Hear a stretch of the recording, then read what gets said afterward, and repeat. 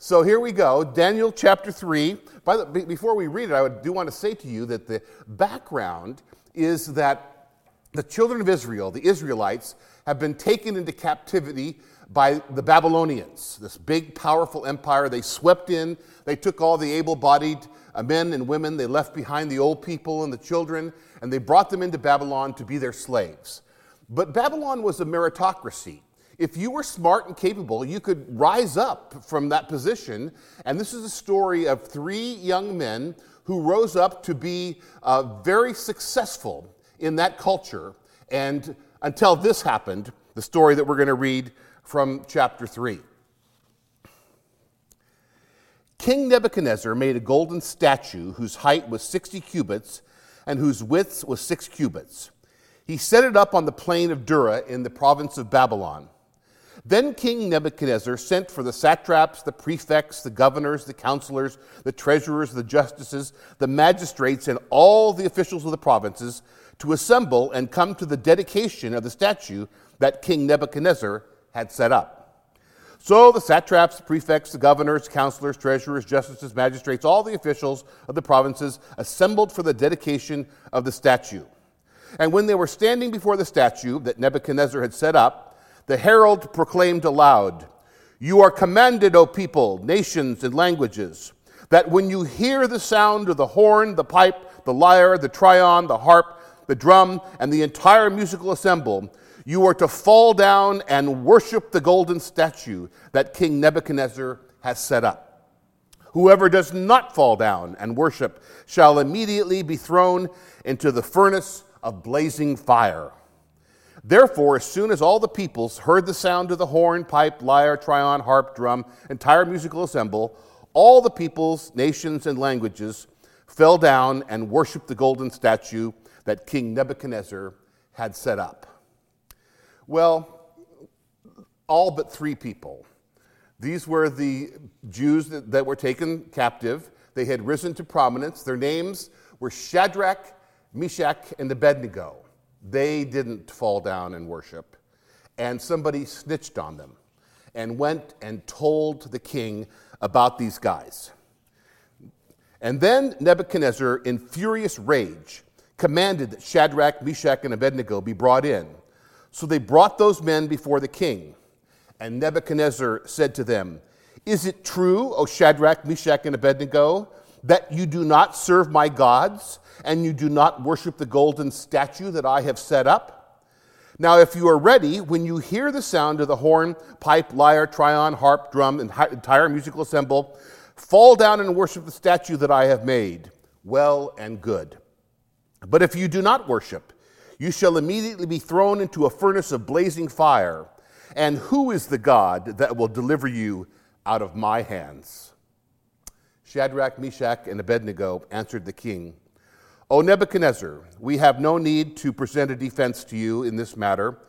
If our God, whom we serve, is able to deliver us from the furnace of blazing fire, and out of your hand, O king, let him deliver us. But if not, be it known to you, O king, that we will not serve your gods. We will not worship the golden statue that you have set up." So when he hears this, King Nebi goes berserk. That's my translation. It says this, "Then Nebuchadnezzar was so filled with rage against Shadrach, Meshach, and Abednego that his face was distorted. He ordered the furnace heated up 7 times more than customary and ordered some of the strongest guards in his army to bind Shadrach, Meshach, and Abednego and to throw them into the furnace of blazing fire. So the men were bound, still wearing their tunics, their trousers, their hats, and other garments, and they were thrown into the furnace of blazing fire. Because the king's command was urgent and the furnace was so overheated, the raging flames killed the men who lifted Shadrach, Meshach, and Abednego. But the 3 men, Shadrach, Meshach, and Abednego, fell down, bound into the furnace of fire. Then King Nebuchadnezzar was astonished and rose up quickly. He said to his counselors, "Was it not 3 men that we threw bound into the fire?" They answered the king, "True, O king." He replied, "But I see 4 men, unbound, walking in the middle of the fire, and they are not hurt, and the 4th has the appearance of a god." Nebuchadnezzar then approached the door of the furnace of blazing fire and said, "Shadrach, Meshach, Abednego, servants of the Most High God, come out, come here." So Shadrach, Meshach, and Abednego came out of the fire, and the satraps, the prefects, the governors, the king's counselors gathered together and saw that the fire had not any power over the bodies of these men. The hair of their heads was not singed. Their tunics were not harmed. Not even the smell of fire came from them. And Nebuchadnezzar said, "Blessed be the God of Shadrach, Meshach, and Abednego, who has sent his angel and delivered his servants who trusted in him. They disobeyed the king's command and yielded up to their bodies rather than serve and worship any god except their own. Therefore I will make a decree. Any people or nation of language who utters blasphemy against the God of Shadrach, Meshach, and Abednego shall be torn limb from limb and their houses laid in ruins. For there is no other God who is able to deliver in this way." Then the king promoted Shadrach, Meshach, and Abednego in the province of Babylon. Amen. John Ortberg has written about the story, the true story, of something that happened in 2001. The Russian submarine Kursk sank, and 118 men died. There were 23 of the sailors who were in a part of the submarine where they were able to live for several hours. And they used that time to write notes to their loved ones, which were found. Notes that were written while they were waiting to die.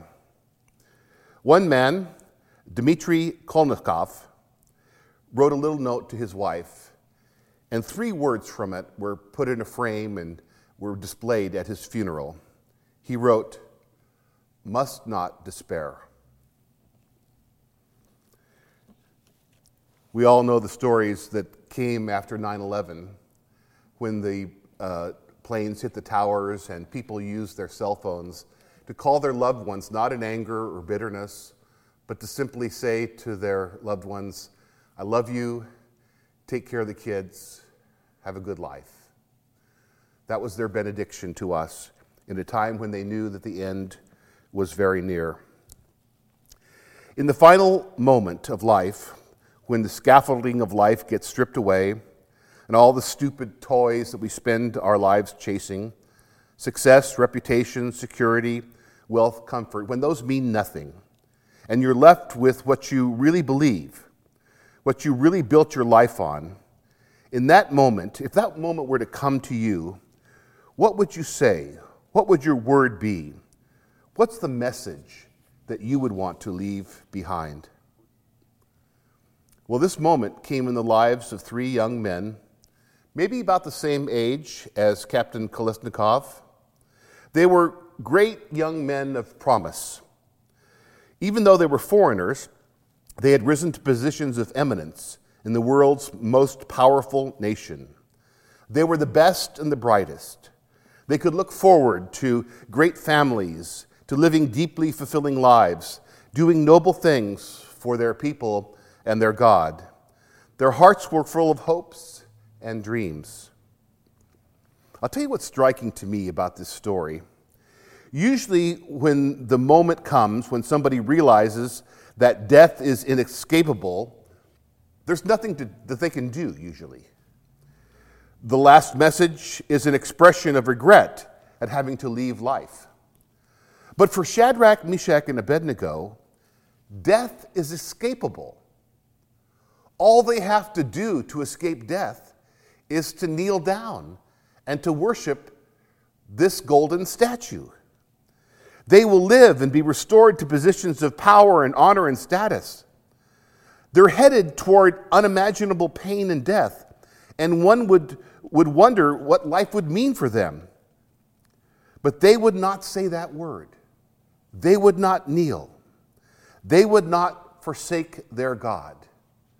Life or death. And they chose death. It's interesting how it didn't take them long to decide either. They didn't say, well, let's have a little committee meeting here and discuss what our response to King Nebuchadnezzar is going to be. Nope. They just said, The God we serve is able to serve us, and even if he does not, we want you to know, O king, that we will not serve your gods and worship the image of gold that you have set up." Those must have seemed like their final words. Must not despair. Then verse 19, when Nebuchadnezzar was furious with Shadrach, Meshach, and Abednego, and his attitude toward them changed, the expression of his face distorted, it says. You know, when they were first brought to him, he was kind of using the velvet glove approach. He said, okay, I hear you guys haven't been worshiping, so let's just pretend like you didn't get the email. You didn't see the memo. And when the music plays, if you'll just kneel down now, we'll forget all this stuff happened and you can go back to work. We'll just pretend like none of this ever happened. But in the face of their unshakable devotion and the staggering commitment to face death rather than disobey God, Nebuchadnezzar lost control.